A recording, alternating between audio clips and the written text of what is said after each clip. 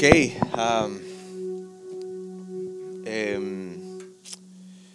seguimos aquí con nuestra serie en Proverbios y hoy la serie va a empezar a tomar un giro, por así decirlo. Puede ser que no lo recuerden porque esto lo mencioné hace probablemente 5 o 6 semanas cuando empezamos la serie, pero el libro de Proverbios del capítulo 1 al 9 no son, por así decirlo, los proverbios como tal, sino más bien son palabras escritas por un padre, pues lo más seguro es que sea Salomón escribiéndoselo a su hijo. Y luego ya ahora sí los proverbios como tal empiezan del capítulo 10 en adelante. Y entonces ya oficialmente ya se terminó lo que entre Ben, Rodrigo y yo estuvimos compartiendo. No nos fuimos capítulo 1, 2, 3, 4, 5 porque nos hubiéramos quedado todo el semestre en las conversaciones del padre con el hijo en Proverbios y nunca hubiéramos llegado realmente a los proverbios como tal. Entonces lo que hicimos es que en 5 domingos más o menos hicimos un resumen de lo que creemos que los primeros 9 capítulos desean contestar. Entonces desean contestar principalmente que tengamos un buen entendimiento de cuál es el principio de la sabiduría, qué es la sabiduría, cómo se vive la sabiduría. Y luego es impresionante cómo es una obra maestra, ¿no? O sea, el capítulo 1 empieza con el principio, con el temor, y en el 9 cierra de nuevo con la parte del temor. Entonces es como se cierra el ciclo y fue de lo que terminó hablando Rodrigo el domingo pasado, de cómo crecer en este temor, porque es un temor bíblico, no es el temor que de seguro estás pensando de miedo. Pero bueno, ya no hay tiempo para explicarlo. Por eso, como decía Ale, métete a Spotify y ahí puedes escuchar y entender qué es el temor de Dios, porque probablemente no es lo que tú estás pensando que es. Entonces se cierra este primer ciclo en la serie, por así decirlo, donde era, por así llamarlo, toda la introducción.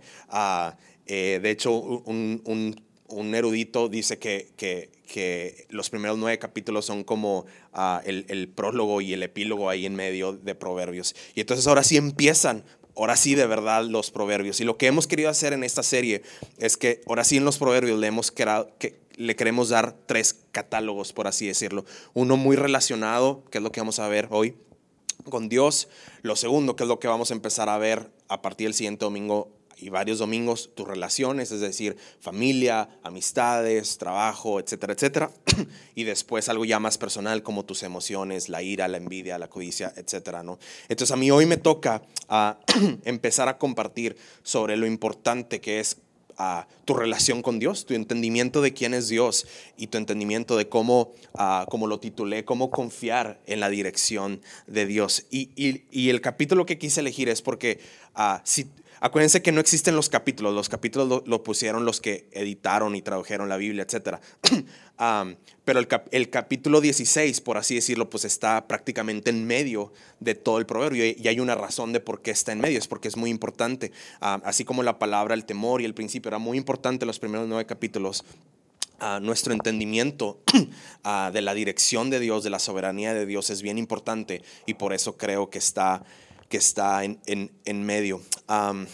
Si me puedes ayudar, creo que tengo hacia el pasaje. Entonces vamos a leer el pasaje y después déjenme oro. Entonces vamos a estar viendo Proverbios 16 del 1 al 9 porque creo que es central para tener un correcto entendimiento de toda esta segunda sección de Proverbios. Dice, podemos hacer nuestros propios planes, pero la respuesta correcta viene del Señor. La gente puede considerarse pura según su propia opinión, pero el Señor examina sus intenciones. Pon todo lo que hagas en manos del Señor y tus planes tendrán éxito. El Señor ha hecho todo para sus propios propósitos, incluso el perverso para el día de la calamidad. El Señor detesta a los orgullosos, ciertamente recibirán su castigo.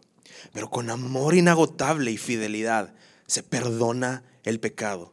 Con el temor del Señor el mal se evita. Cuando la vida de alguien agrada al Señor, hasta sus enemigos están en paz con él. Es mejor tener poco con justicia que ser rico y deshonesto. Y termino. Podemos, y si ves, hay una conexión entre el versículo 1 y el versículo 9.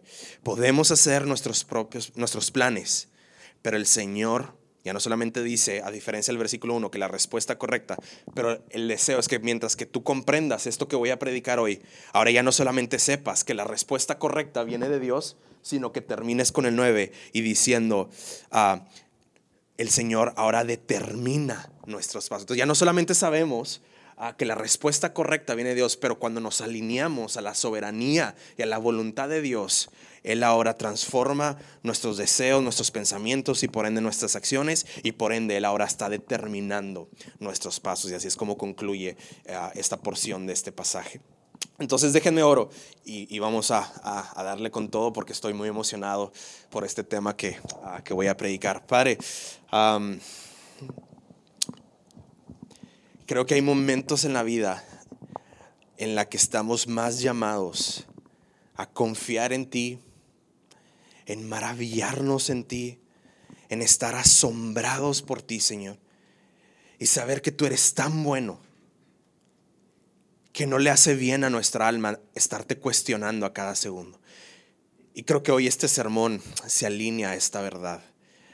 Por favor, ayúdame a provocar en estos corazones que son tuyos, Señor, no tanto un entendimiento, porque creo que nunca vamos a entender al 100% tu soberanía, Señor, pero creo que sí estamos llamados a creerla porque está en tu palabra, y estamos llamados a maravillarnos delante de la clase de Dios que tenemos.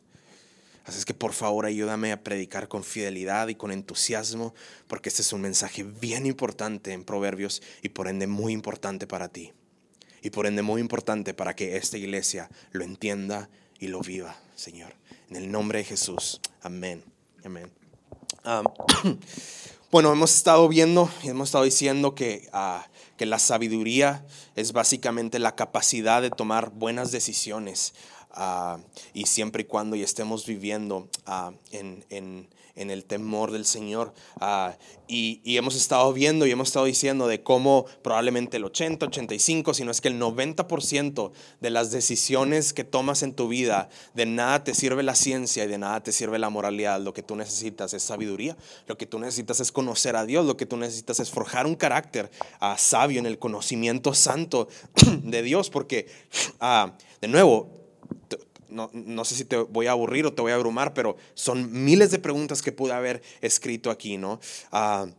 ¿Es esta la persona adecuada para contratar? ¿Es esta la carrera adecuada para ir? ¿Es este trabajo en el que me debo de quedar? ¿O debo de emprender? ¿O debo de buscar otro puesto? ¿Debo de buscar otra ciudad? ¿O me debo de quedar? ¿O me conviene esta amistad? ¿O debo de ser tan vulnerable? ¿O no debo de ser tan vulnerable? ¿O me quedo en esta iglesia? ¿O me voy a otra iglesia? ¿Es esta la cantidad correcta de libertad que le debo de dar a mis hijos? ¿O estoy siendo muy permisivo? ¿O estoy siendo muy duro? ¿Me explico? O sea, y así le puedo seguir si me das chance 30 minutos más, ¿verdad?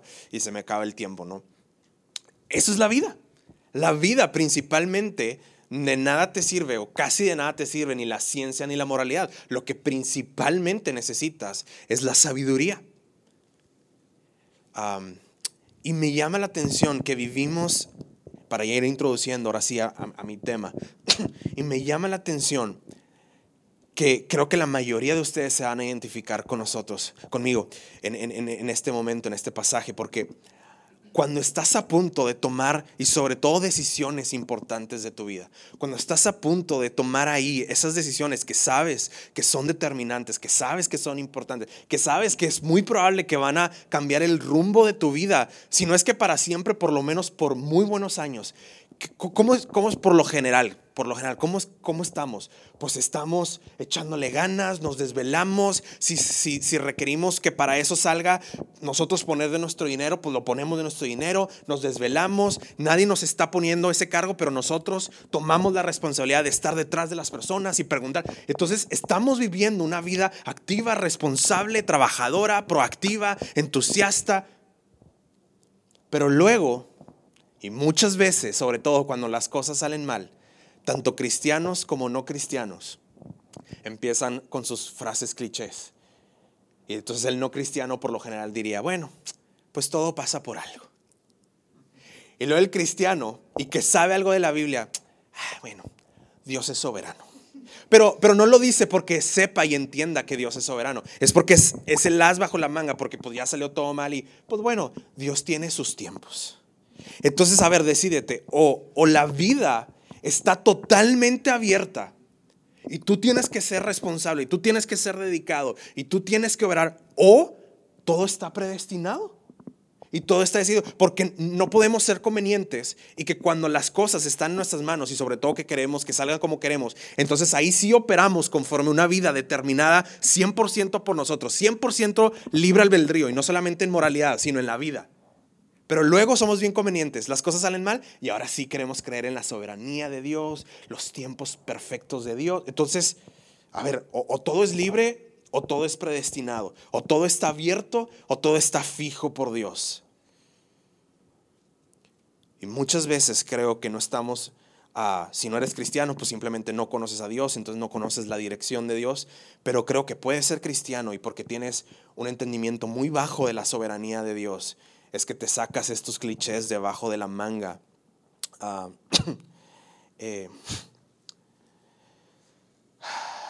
Entonces, ya para ir a mis 3 puntos, lo que hoy quiero impartirte, lo que hoy, no sé si decir si esta es mi tesis, pero creo que esta es mi tesis, es que te quiero mostrar y te quiero explicar que cuanto más y mejor tú puedas por lo menos creer y confiar y en una madurez tener un entendimiento de que vivimos en un mundo, escúchame, porque esto es bien importante, en donde Dios es soberano.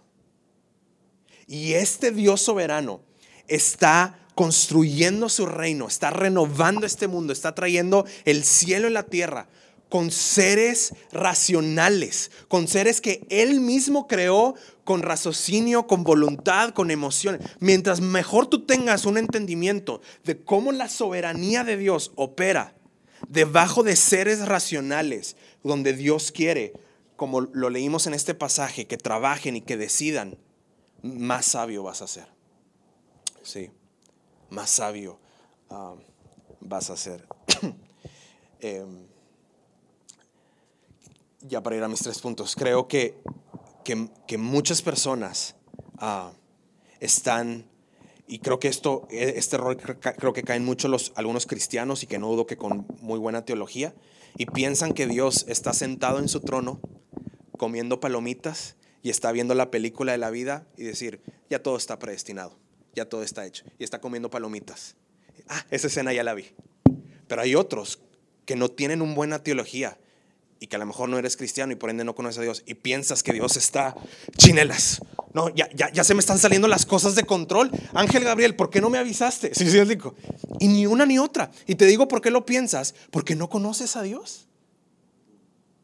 Entonces, cuanto mayor conozcas a Dios, vas a saber que Dios no se está comiendo palomitas viendo la película llamada Predestinación. Yo sé, esto le está calando a algunos, pero también le va a calar a algunos otros de saber que Dios tampoco está vuelto loco y diciendo, chinelas, ¿qué está pasando aquí? ¿Por qué? Porque Dios es soberano, 100% soberano, y es tan soberano que está siendo soberano ante seres racionales, donde Él desea que tengan un raciocinio y que estén tomando decisiones y que estén trabajando y que estén operando. Pero entonces, para poder adquirir este tipo de sabiduría, tienes que entender ahora sí mis 3 puntos. Tienes que entender la paradoja de la dirección de Dios, tienes que entender la claridad de la dirección de Dios y tienes que vivir lo hermoso de la dirección de Dios. La paradoja de la dirección de Dios, la claridad de la dirección de Dios y lo hermoso de la dirección de Dios. Entonces vamos a empezar con la paradoja. Ahí está, en el versículo 1. ¿Sí me ayudas, Juanmi, por favor? La paradoja de la dirección de Dios. Luego ahí está. De hecho, me encanta que haya coma porque ahí está la división entre las dos partes. Podemos hacer nuestros propios planes. Si has leído el libro de Proverbios, sabes que la respuesta es sí. Sí, tienes que hacer planes. Tienes que planificar, tienes que trabajar, tienes que ejecutar. No puedes estar echado en la hamaca y diciendo, bueno, Dios tiene sus tiempos y sus... No, tienes que estar siendo proactivo, tienes que estar operando, tienes que estar obedeciendo, tienes que ser dedicado y devoto y estar leyendo la palabra y estar obedeciendo la palabra y estar planificando y estar administrando y siendo proactivo. Coma, no es punto, pero la respuesta correcta viene del Señor. Y creo que el 1 de nuevo se entiende también bajo el 9. Podemos hacer nuestros planes, pero el Señor determina nuestros pasos. Ahora, quiero poner 2 proverbios que me ayudan a seguir nutriendo la primera parte del versículo 1 y después otro proverbio que me ayuda a nutrir la segunda parte. Proverbios 21:5 es lo que me ayuda a seguir nutriendo la primera parte del versículo 1 de nuestro pasaje base, que es Proverbios 16. Los planes bien pensados y el arduo trabajo, no solamente el trabajo, el arduo trabajo llevan a la prosperidad. Tú nunca vas a ser sabio, tú nunca vas a ser prósperos en términos de la sabiduría, no en términos económicos, en términos de la sabiduría, si tú estás echado a la hamaca teniendo tu excusa de que Dios es soberano y de que Él tiene cosas predestinadas y determinadas, que sí lo tiene, sí lo tiene. Pero aquí dice que el arduo trabajo lleva a la prosperidad. Y no solamente eso, pero aparte no solamente eleva la doctrina y el conocimiento del arduo trabajo, pero aparte confronta los atajos tomados. Proverbios confronta al perezoso. Los atajos tomados a la carrera conducen a la pobreza. Entonces, el arduo trabajo. Pero luego mira lo que dice Proverbios 16:33. Ahora va a calar a otro tipo de personas. Podremos tirar los dados, pero el Señor decide cómo cae ese dado. Tú no lo decides, Él lo decide.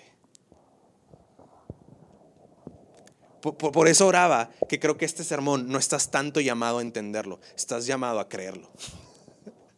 Tú no lo puedes entender. O sea, en mi mente, y yo con todo y que estoy predicando este sermón, en mi mente es como que, pues no, o sea, pues soy yo, pero en el cosmos, bajo una vista y un mejor entendimiento de cómo opera el cosmos de Dios, no, hasta inclusive el número de dado cae porque Dios quiere. Si cae 4 es porque Dios dijo que va a caer 4, porque Él permitió, que esa palabra también es clave, que cayera 4. ¿Okay? No siempre es que Él hizo. ¿Por qué? Porque Él no hace la maldad, Él no tiene pecado, Él no puede pecar. Pero cuando aún en las cosas duras en nuestras vidas, Él lo permitió. Ahora, esto puede sonar, y sobre todo si vienes con una semana pesada, con un mes pesado, esto puede sonar muy duro, pero déjame te digo algo, no, esto es hermoso. Esto, si lo entendemos correctamente, trae descanso. Te digo por qué, porque significa que Dios sigue siendo rey, aún en medio de los problemas familiares. Él sigue siendo rey ante tu crisis económica. Él sigue siendo rey aún si no tienes trabajo. Él sigue siendo rey aún en medio de tu enfermedad. Y Dios no está paranoico diciendo chinelas.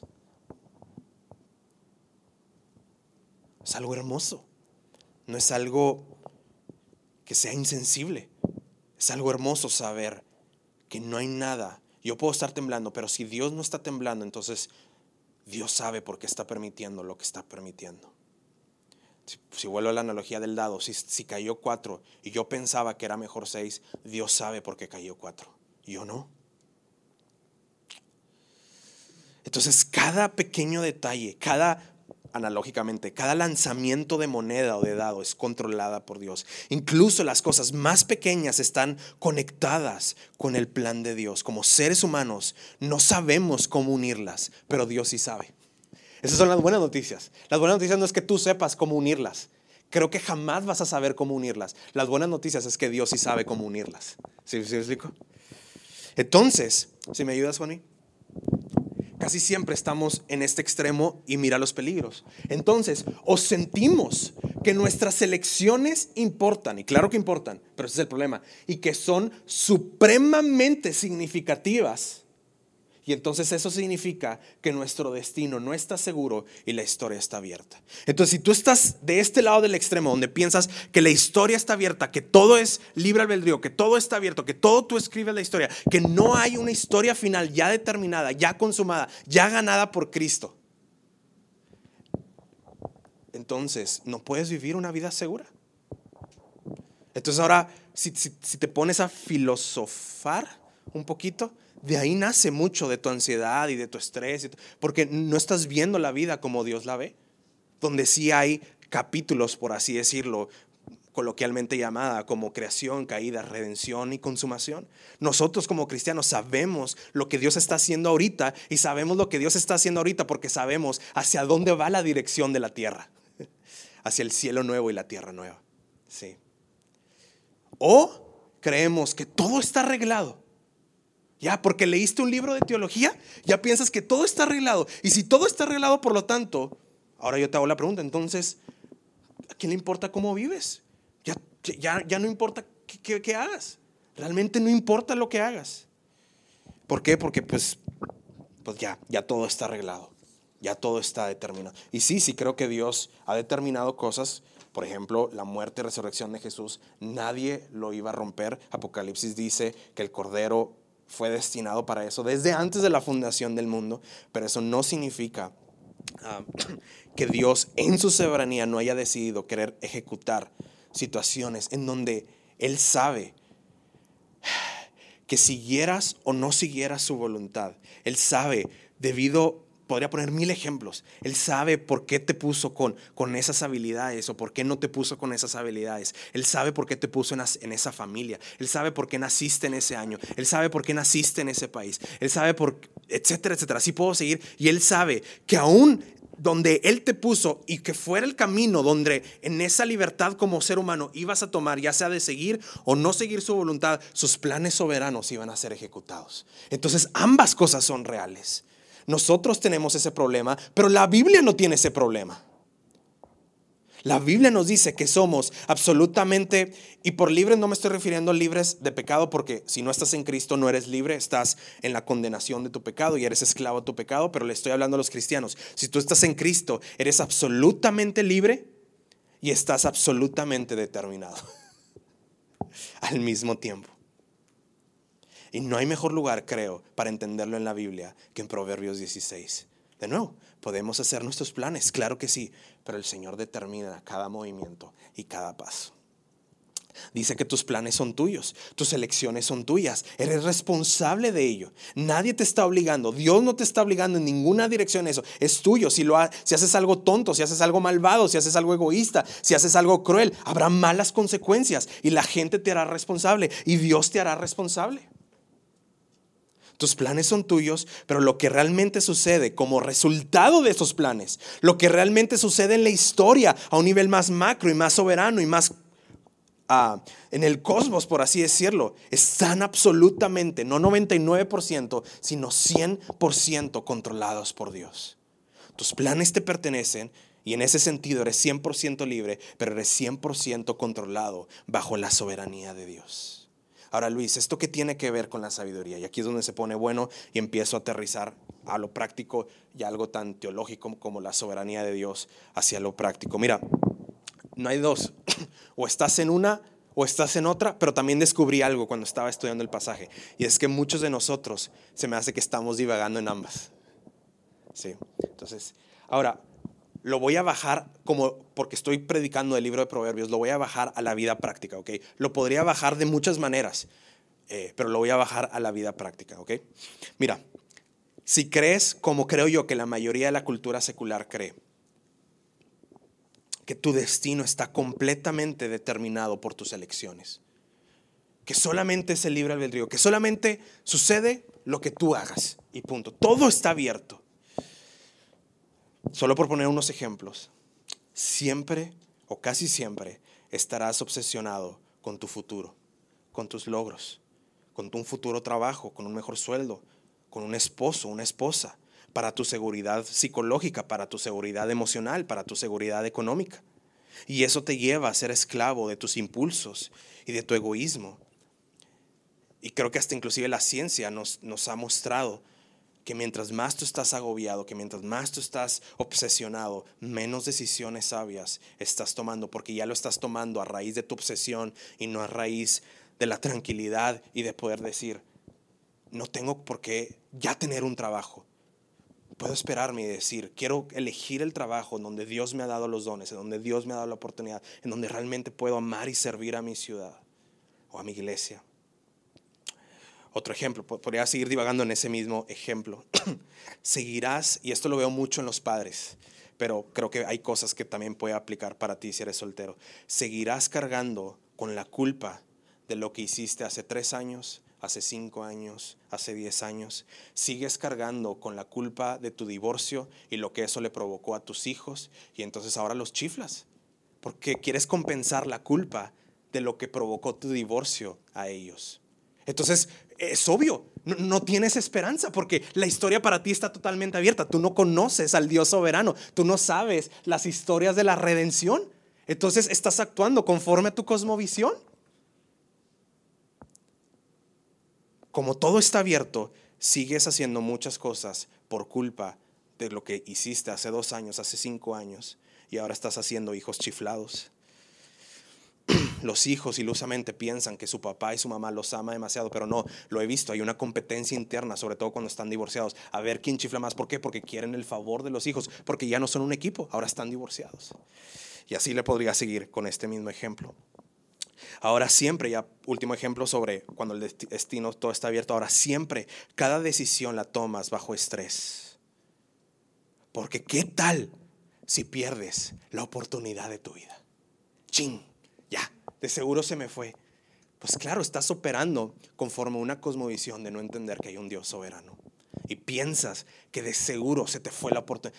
Ya, o sea, me voy a quedar soltero para toda la vida. ¿Sí me explico? Ya, de seguro nunca voy a poder tener ese trabajo, o tal maestría, o tal ingreso económico, o lo que sea. Entonces estás obsesionado, estás envidiando, estás lleno de culpa, estás lleno de estrés, y nada de esto te está ayudando para estar tomando decisiones sabias. Y lo peor de todo no es que no estás tomando decisiones sabias, lo peor de todo es que como no estás tomando decisiones sabias, no estás glorificando a Dios, y como no estás glorificando a Dios, no estás siendo partícipe del reino de Dios, que eso es lo que va a prevalecer. Y en muchos de caso probablemente de ustedes, esa es solamente la evidencia de que no tienes vida eterna. Eso es lo peor. Lo peor no es que no estás tomando decisiones sabias, pues eso va en el kit. Pero puede ser que para algunos de ustedes lo peor de todo es que esa es la evidencia de que no tienes vida eterna. ¿Y dónde está el destino presente y futuro de tu alma? Ahora, eso es si te vas al extremo en donde todo está abierto. Pero también está el extremo donde piensas indirectamente o subconscientemente o teológicamente que todo está arreglado sin importar lo que hagas. Nada más, que no hay conexión entre tus decisiones y el destino divino. Entonces serás totalmente pasivo. Y no solamente me voy a ir al típico rubro que muchos teólogos hablan de que entonces ya no estás predicando porque piensas, digo, me pudiera ir, pero esto va a entretener a 2 o 3 de ustedes, no los va a entretener a todos ustedes. Entonces me voy a ir a cosas prácticas acerca de la vida. Si crees que todo está arreglado sin importar lo que hagas, que no hay una conexión entre decisiones y el destino divino, serás totalmente pasivo. Vas a tener una vida muy aburrida. Vas a ser, puse también 3 ejemplos así como en la otra, vas a ser totalmente cínico en tus problemas matrimoniales, en tus problemas familiares. Vas a ser muy cínico. No, y te vas a hacer creer sabio en tu propio entendimiento. No, yo ya sé cómo son este tipo de personas. No, así son las mujeres, así son los hombres. No cambian, así son. Entonces te vuelves muy cínico, te vuelves muy duro con tus hijos, con tus padres. Y si eres jefe, con tus subordinados. ¿Por qué? Porque piensas que todo está determinado, porque piensas que de seguro, porque esa persona tiene este tipo de estudios y esta persona no tiene este tipo de estudios, o porque tus hijos, uno de tus hijos tiene esta personalidad y este hijo no tiene otra personalidad, no crees en un Dios soberano que está por encima inclusive de la ciencia o de lo que los doctores te pudieron haber dicho, que hay esperanza para que ellos cambien, y no empiezas a consentir a uno de tus hijos más que al otro, o empiezas a consentir a uno de tus amigos más que a otro, o te empiezas a juntar solamente con el tipo de amigos que te conviene o que piensan igual que tú en cierta área, y así me puedo ir. Entonces no eres sabio. Y ya por último ejemplo, te vuelves totalmente indiferente. Y entonces por un suceso que te pasó, piensas que así son todos los hombres. Por un suceso que te pasó, es que así son los cristianos. Yo por eso no creo en la religión. ¿Sí me explico? Entonces generalizas. ¿Por qué? Porque lo ves como todo absoluto. No ves como la oportunidad que Dios nos da en su gracia de que Él desea escribir su historia cambiando nuestras historias. ¿Por qué? Porque ni es todo solamente predestinado, ni es todo solamente libre. Son ambas.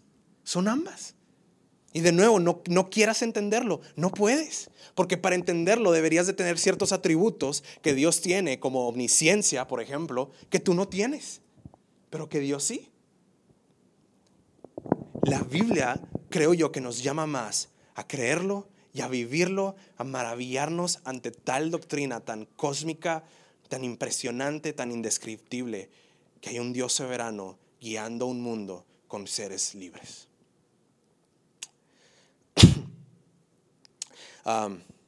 No podía faltar la frase de mi abuelito. Si me ayudas por ahí. Tim Keller dice, la Biblia, me encanta eso. La Biblia, por un lado, no dice que tus elecciones no tengan conexión con tu destino. Es decir, claro que hay conexión con tu destino, pero tampoco que tus elecciones determinan tu destino. Más bien, lo que enseña la Biblia es que Dios en su soberanía relaciona parcialmente tus elecciones con tu destino, pero Él es quien arregla todo. Por lo tanto, me encanta, eres responsable y sin embargo puedes relajarte. Si todo estuviera arreglado, ponte a pensar, ponte un poquito, muévele ahí el cerebro y ponte a pensar y ponte a filosofar, entonces no habría ningún propósito en el fondo porque todo está arreglado. Pero si nada está arreglado, no hay esperanza, porque entonces tu vida y mi vida está en tus manos y eso es un peligro. Que tu vida últimamente esté en tus manos es un peligro. Porque tú no eres santo como Dios, tú eres pecador, tú eres caído, tú eres egoísta, eres orgulloso y así le puedo decir, como yo también lo soy. ¿Okay? Entonces, lo mejor para mi vida es que mi vida últimamente, determinadamente no está en mis manos, sino en las de un Dios soberano. Amigos, ya para terminar mi primer punto, no se preocupen, mi primer punto, como es muy teológico, es el más largo. Sé que muchos quisiéramos entender mejor la soberanía de Dios y no dudo que hay buenos teólogos que de seguro escriben sobre ese tema y probablemente te los pudiera recomendar y vas a aprender. Pero déjame te digo algo. Pienso que muchas veces nuestra obsesión de entender la soberanía de Dios muchas veces no es por amor a Dios, ni siquiera por amor a la teología. Muchas veces queremos entender cómo opera esta soberanía de Dios con los seres humanos racionales que Dios creó. Te digo por qué, no porque amamos a Dios y ni siquiera porque amemos la teología. Te digo por qué, porque en el fondo nos morimos de darle un reproche a Dios y decirle, si eres soberano, ¿por qué permitiste eso?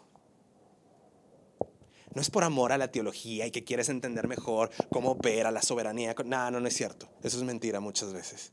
Es porque te mueres de ganas de reprocharle a Dios y decir, ¿por qué permitiste eso?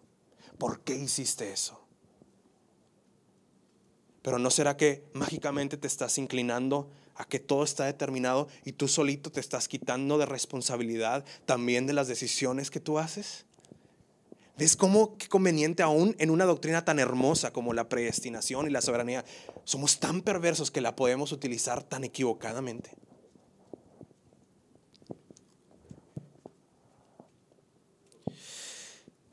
Si eres soberano, ¿por qué permitiste eso? O bien, un deseo de entender calculadamente a Dios. Y entonces hasta que entienda todos los movimientos calculadamente a Dios, entonces sí lo voy a seguir. Entonces no lo amas.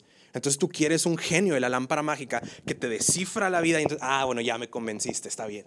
No, principalmente los cristianos, los hijos de Dios, seguimos a Jesús porque amamos a Jesús, no porque entendemos cada punto y coma de Jesús. Es imposible, Él es Dios y tú no. De hecho está esta escena, no sé si lo recuerden ahí en The Chosen, Pedro, no podría faltar Pedro, ¿no? Está Jesús, está Pedro y ya van a emprender por fin un viaje. Y no lleva ni 3 pasos y Pedro ya le hizo como 5 preguntas a Jesús ahí en la serie de Hechos. Y Jesús se detiene y me encanta esa escena y dice, a ver Pedro, si cada movimiento que hagas me vas a hacer una pregunta, este viaje va a estar muy pesado. Y así muchas veces siento que es tu vida y la mía. Cada cosa, cada movimiento que haces, jamás vas a disfrutar la vida si cada movimiento y punto y coma quieres cuestionar a Dios. No puedes.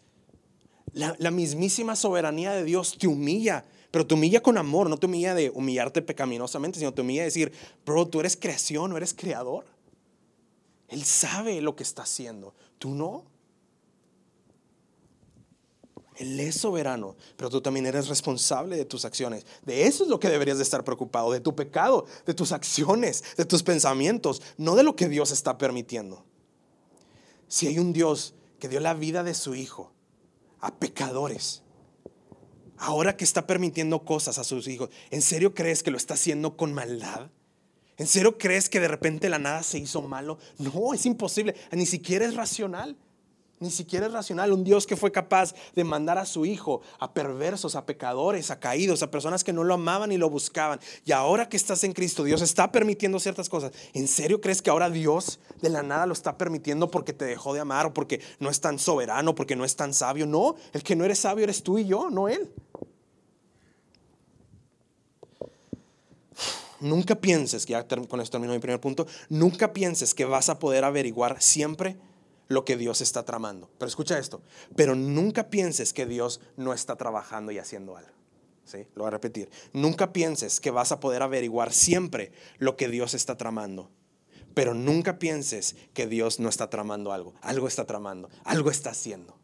Porque de nuevo, si bien es cierto, Él no está vuelto loco allá en el lobby del cielo, pero tampoco está comiendo palomitas viendo el cielo. Él está trabajando y Él está haciendo y Él sabe lo que está haciendo. Él es el buen pastor de su iglesia. Él está construyendo un reino y Él sabe lo que hace. Sí. Nosotros somos los que nos doblegamos delante de Él y tenemos el privilegio de hacer lo que Él está haciendo. Ok, ya se acabó lo más pesado, el punto 1, ok. Punto 2.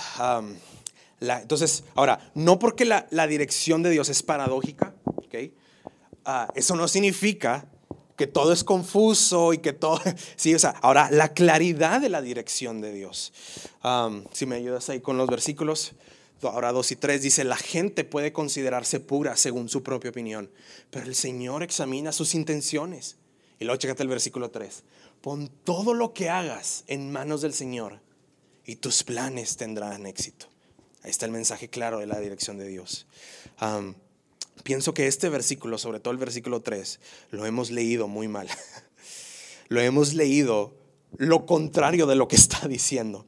No dice, pon tus planes y todo lo que tú hagas va a tener éxito. No dice, trae tu voluntad, trae tus obras, por ende, trae tus deseos y tus intenciones honestas. De nuevo, quiero que veas el cambio entre el versículo 1 y 9. Del 1 estamos viendo que la respuesta correcta viene del Señor. Pero si Él examina tus intenciones, si todo lo que tú hagas lo alineas a la voluntad de Dios, entonces lo hermoso es que el Señor determina tus pasos. Eso es lo que en el contexto del pasaje significa el versículo 3. No que hay palabras mágicas y tú le propones algo a Dios y en el nombre de Jesús, amén, ahí se va a hacer. No, es que tienes pensamientos, tienes intenciones, tienes anhelos y los doblegas ante la voluntad de Dios. Y luego acuérdate que un proverbio es un mashal y un mashal no es una promesa. Un mashal lo que te está diciendo es lo más óptimo, lo más probable que va a suceder. Y lo más probable que va a suceder es que vas a tener éxito. Pero lo más hermoso, ahora ya no solamente si te explico este versículo en el contexto de Proverbios, pero ahora te quiero explicar este versículo en el contexto de toda la Biblia. En el contexto de toda la Biblia, claro que vas a tener éxito, pero éxito conforme al lineamiento de Dios. Y muchas veces, a través de los lentes de Dios, éxito puede significar que te corran de ese trabajo. Tú no lo entiendes, porque no tienes la mente de Dios, pero Dios sí sabe por qué. Ahora, pero examina tus intenciones. Si te corren porque eres un flojo, pues no, ¿verdad? Dios es no. Sí, pero si tú estás haciendo bien, si tú estás siendo responsable, si tú le estás echando ganas y aún así te corrieron, no pasa nada. No pasa nada, te lo prometo. No pasa nada. Él está teniendo la última palabra. Él sabe lo que está provocando, lo que está haciendo. Y su voluntad ha sido clara. Podría traer 1000 pasajes, pero por tiempo no lo voy a hacer. 1000 pasajes de cómo podemos ver claramente su voluntad, no solamente en Proverbios, sino en toda su Biblia. Y por ende, amigo, si eres cristiano, tú no tienes nada que andar orando para descifrar o pedir sabiduría, por ejemplo, sobre si casarte o no con un cristiano, sobre congregarte o no en una iglesia, sobre a los primeros problemas matrimoniales dejar a tu esposa o a tu esposo, o buscar un trabajo que no te permita ser un buen mayordomo en todas las áreas de tu vida. Tú no te tienes que estar preguntando esto ni orando eso. Tú tienes que obedecer la claridad de la dirección de Dios y confiar que Él es soberano y que Él es más sabio y que Él sabe que Él es bueno. No te lo está poniendo, o sea, si tú obedeces su ley, Él no es más Dios, Él ya es totalmente Dios. Ya no hay nada que tú y yo podamos obedecer o desobedecer para que Él sea más o menos Dios. El beneficiado no es tanto Dios, eres tú cuando te alineas a la voluntad de Dios. De nuevo, el hecho de que Dios no va a desperdiciar tus errores o tu pecado, eso no significa y que porque su dirección sea paradójica y que su soberanía incluye aún tus errores o tu caída, eso no significa que es un permiso para que tú no busques, como dice el pasaje, la respuesta correcta y que confíes en su voluntad. Para ir terminando mi segundo punto, mira, Me encanta el versículo 4 dice: el Señor ha hecho todo para sus propios propósitos. Todo lo diseñó para que ultimadamente su propósito salga. Amigo, si no eres cristiano, ultimadamente, si la historia va hacia el propósito de Dios, y el propósito de Dios es el cielo y la tierra nueva, y el propósito de Dios es la redención y consumación total y el bienestar total del shalom de su creación. ¿Cómo por qué crees que si tú vas en otra dirección, Dios va a bendecir esa otra dirección? Entonces, si Dios va hacia ese camino, lo que Él desea es que tú te doblegues ante el propósito de Dios soberano, y que incluso al perverso para el día de la calamidad. Versículo 5: el Señor detesta a los orgullosos y ciertamente recibirán su castigo. ¿Qué nos está diciendo? Estos proverbios nos está diciendo que Dios detesta este orgullo detrás de la historia del libro de Proverbios, en donde nosotros queremos traer nuestro propio juicio y nosotros determinar qué es lo bueno y qué es lo malo, porque ciertamente recibiremos el propio castigo de nuestras propias malas decisiones.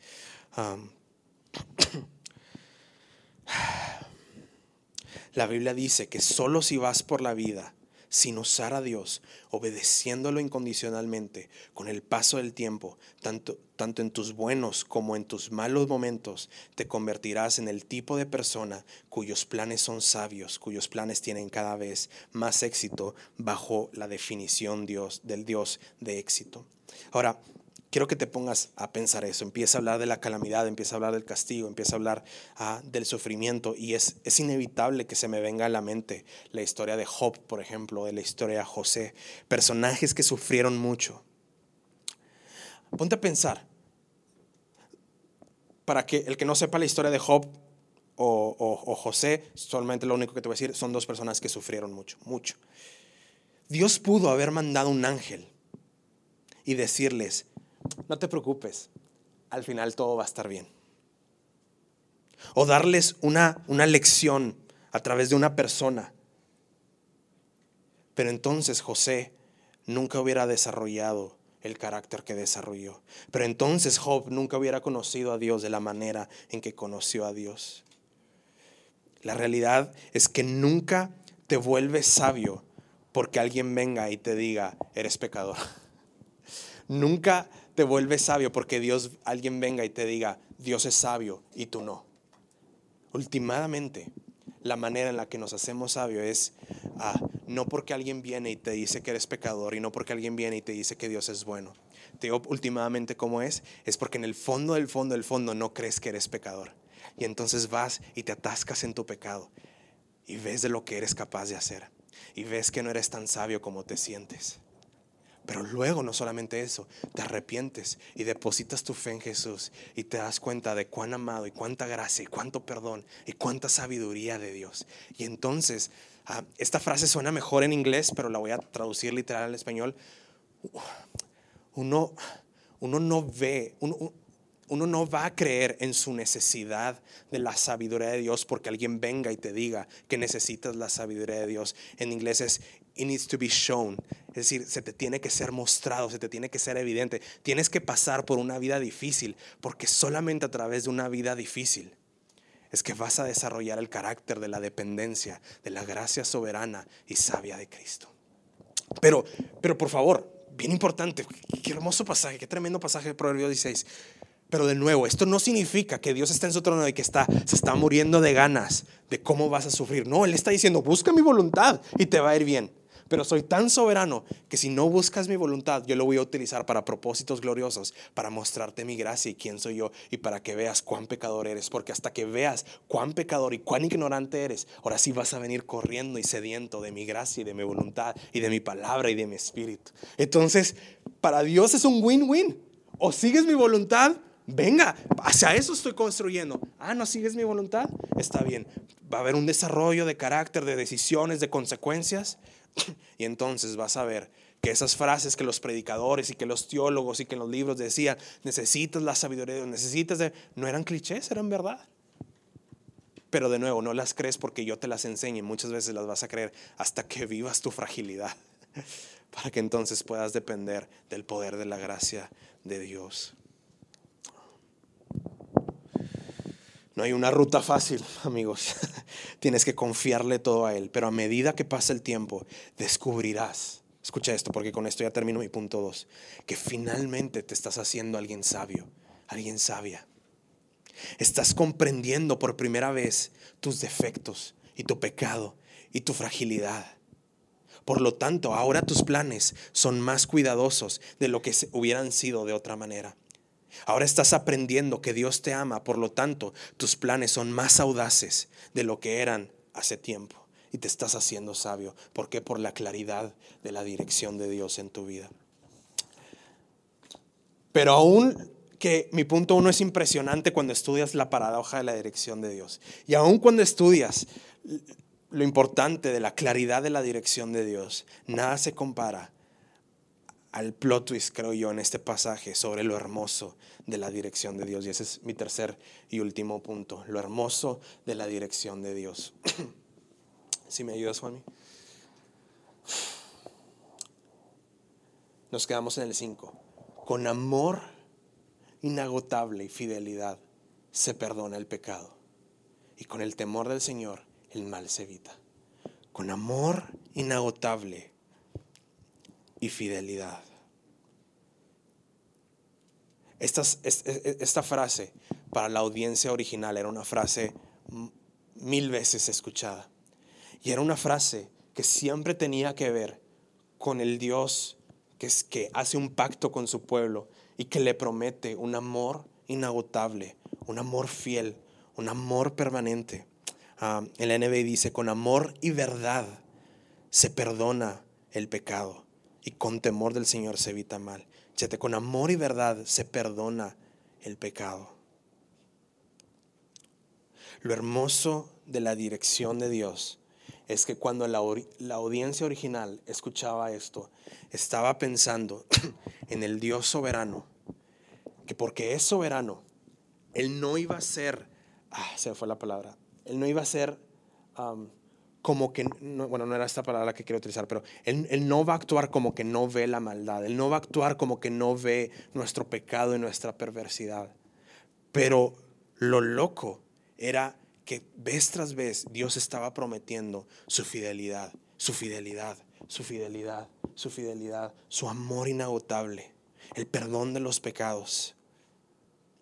Y entonces Proverbios, como está en el Antiguo Testamento, se queda al final del día con una visión corta, porque Hebreos dice que todo el Antiguo Testamento solamente es una sombra que se alumbra en la llegada de Cristo. Y en la llegada de Cristo, y estuvimos estudiando Juan antes de Proverbios, no sé si alguien recuerde cómo empieza literalmente Juan 1, dice: y vimos su gloria, su fidelidad y su amor inagotable.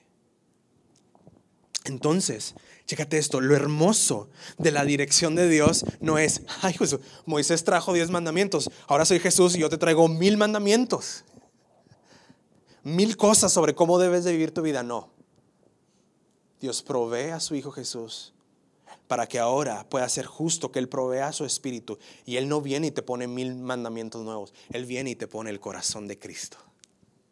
Él te sella con el Espíritu Santo. Y esa es últimamente la mejor manera para dirigirte y Él ser soberano y tú ser libre. ¿Por qué? Porque estás operando conforme a los deseos, pero que el Espíritu Santo te está poniendo en tu corazón. De tal manera que Dios sigue ejecutando sus planes soberanos que nadie va a derribar, y sin embargo tú no te sientes como un robot o como una piedra que está siendo lanzada, sino como una persona, como un humano que está tomando decisiones, copartícipes en el reino de Dios. ¿Viste el plot twist? ¿Viste la obra maestra? Es el Evangelio lo que nos da la dirección. Entonces, para ya ir terminando casi mi sermón, déjame termino, no solamente aquí en el aire con frases muy bonitas del Evangelio y como eso, pero déjame lo aterrizo de nuevo. Entonces, amigos, por favor, pon aquí atención. Eso significa que cuando estás por ejemplo, en una temporada de vida, de emprendimiento, o queriendo incrementar tu currículum profesional, o en tu vida universitaria, si ves la vida abierta de la manera en la que Dios la ve abierta, todo girando hacia el fin del reino establecido, entonces Emprende o elige una maestría, por ejemplo, o un trabajo o un puesto según los dones que Dios te ha dado, según las necesidades de tu comunidad y de tu ciudad, como hace rato lo mencioné. El giro de la vida va hacia la restauración total, y ahí es donde te conviene invertir tu vida, invertir tu trabajo, invertir tu tiempo, invertir tus estudios. No donde se está ganando más dinero, sino donde Dios está construyendo un reino. Pero también estate tranquilo que va a haber temporadas de crisis, de esperar, pero hay un Dios soberano que sabe lo que está forjando en ti, que no se hubiera forjado en ti si no estás en esa sombra de valle, como lo cantábamos. Porque acuérdate que el evangelio al final del día te da una dirección más profunda y te muestra que mucho de este estrés y que mucha de esta intranquilidad y que mucha de esta envidia que Proverbios dice que carcome tu salud es porque estás olvidando tu identidad en Cristo y estás poniendo tu identidad en un estatus terrenal y no en un estatus celestial. Últimamente, la hermosa dirección de Dios es a través del evangelio, dando fruto en tu corazón. Déjame termino con un segundo ejemplo y ya. Cuando estás viviendo momentos difíciles en tu vida, de soledad en tu matrimonio, con tus hijos, con tus roommates, con tus amigos, con tus compañeros de trabajo, aprende a reconocer que el Dios soberano no se equivocó en haberte puesto esos padres, esos hijos, ese trabajo, ese compañero de trabajo, esa pareja o esos amigos o ese roommate o esa iglesia. Porque, escúchame, ¿de qué otra manera verías tu impaciencia y tu necedad y tu insensatez y tu orgullo y tu pecado si no es gracias a ese roommate, ese compañero de trabajo y ese jefe y esa pérdida de trabajo? ¿Cuándo verías que no crees tanto en el evangelio como lo dices creer? Porque si verdaderamente creyéramos en el evangelio como decimos ser, nuestra identidad estuviera tan escondida en Cristo. Y claro que habría el estrés normal de la vida por ser simplemente seres humanos, pero no habría un abrumo total de depresión porque estás en las manos de Dios. ¿De qué otra manera verías que a lo mejor, si no eres cristiano, no estás viviendo para el reino de Dios? Y eso es una gracia de Dios. O sea, es más gracia de Dios que si no estás viviendo en el reino de Dios, Dios te muestre que no estás viviendo en el reino de Dios, a que Dios te vea y te diga, no, pues allá tú. Qué bueno es Dios que está permitiendo cosas duras en tu vida, porque es más duro no vivir para el reino de Dios. Sí. El evangelio te muestra que eres más pecador de lo que sientes que eres, pero es ahí donde el diamante se pule y ves lo más amado y te das cuenta, como dice Keller, que eres más amado de lo que imaginabas si estás en Cristo. Y cuando Dios produzca ese carácter sabio, dejarás de ser cínico ante la vida y podrás ser un mejor instrumento y ver cambios profundos y verdaderos en tu vida. Al final del día, si te das cuenta, como lo puse aquí en mi conclusión, al final del día, si te das cuenta, Dios nos da de su evangelio que nos hace sus hijos y sus hijas. La persona sabia no es la que se siente sabia, no es la que memoriza algo, sino por lo que él o ella son, un hijo, una hija de Dios. Y por eso somos dependientes de Dios y deseosos de seguir su voluntad. Y a través de muchas veces los golpes de la vida, al estar buscando la voluntad de Dios, vas aprendiendo a cómo agradarlo mejor y te vas haciendo una persona más sabia a través de esta hermosa dirección de Dios. Quiero invitar al equipo de la alabanza y después quiero terminar nada más con 2 minutos aquí con algo.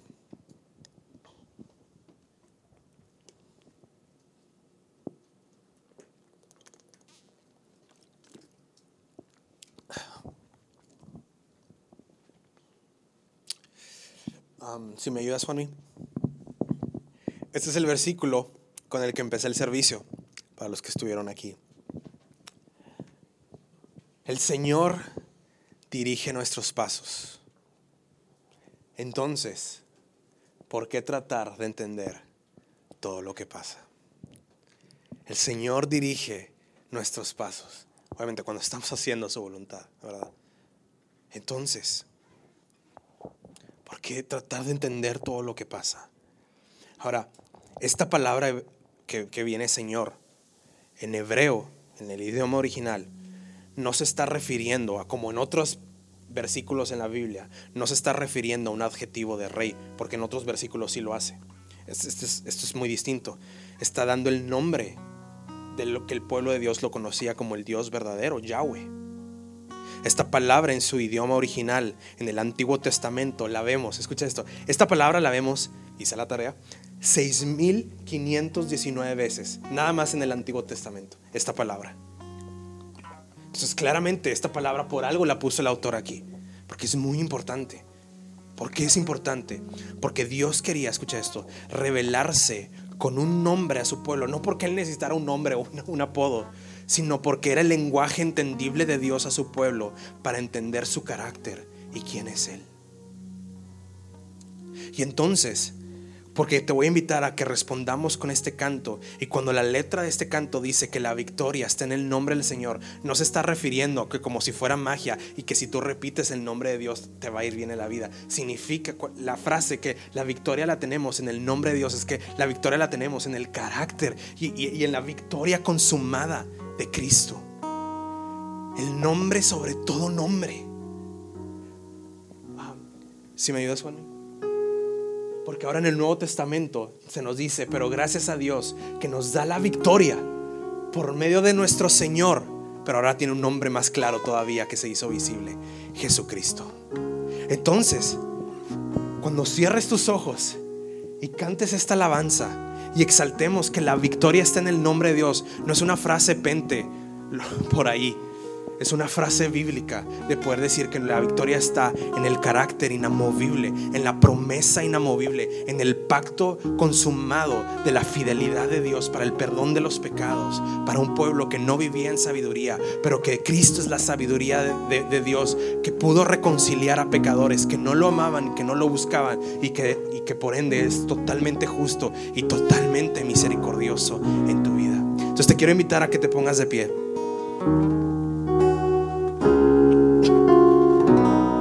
Y si puedes cerrar tus ojos,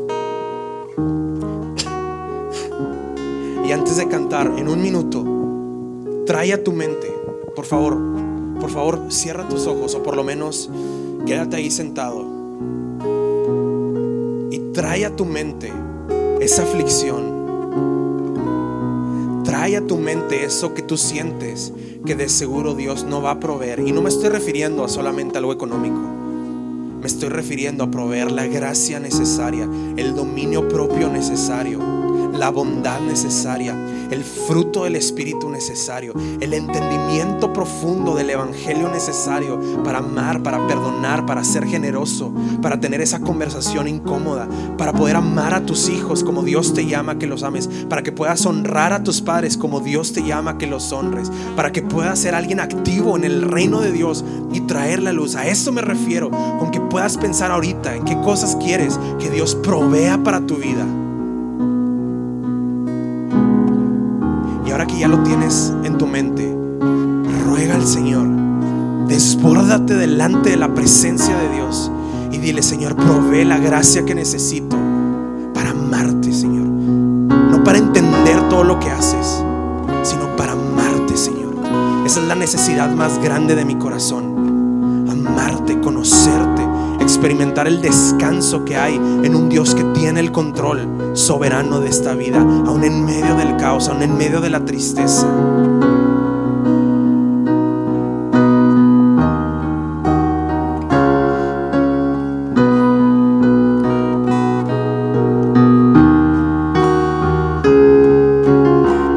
Señor, haz un milagro en este lugar, Señor. Haz un milagro en este lugar, Señor. Suaviza nuestros corazones, danos oídos atentos a quién eres, Señor, y permítenos vivir una vida libre de descanso en tu gracia, en tu voluntad, Señor. Y que como lo vamos a cantar, que nuestro corazón no se afane, pues tenemos una esperanza firme. Nuestra alma no está callada y no está llena de victimización, porque tú triunfaste sobre el mal y has resucitado.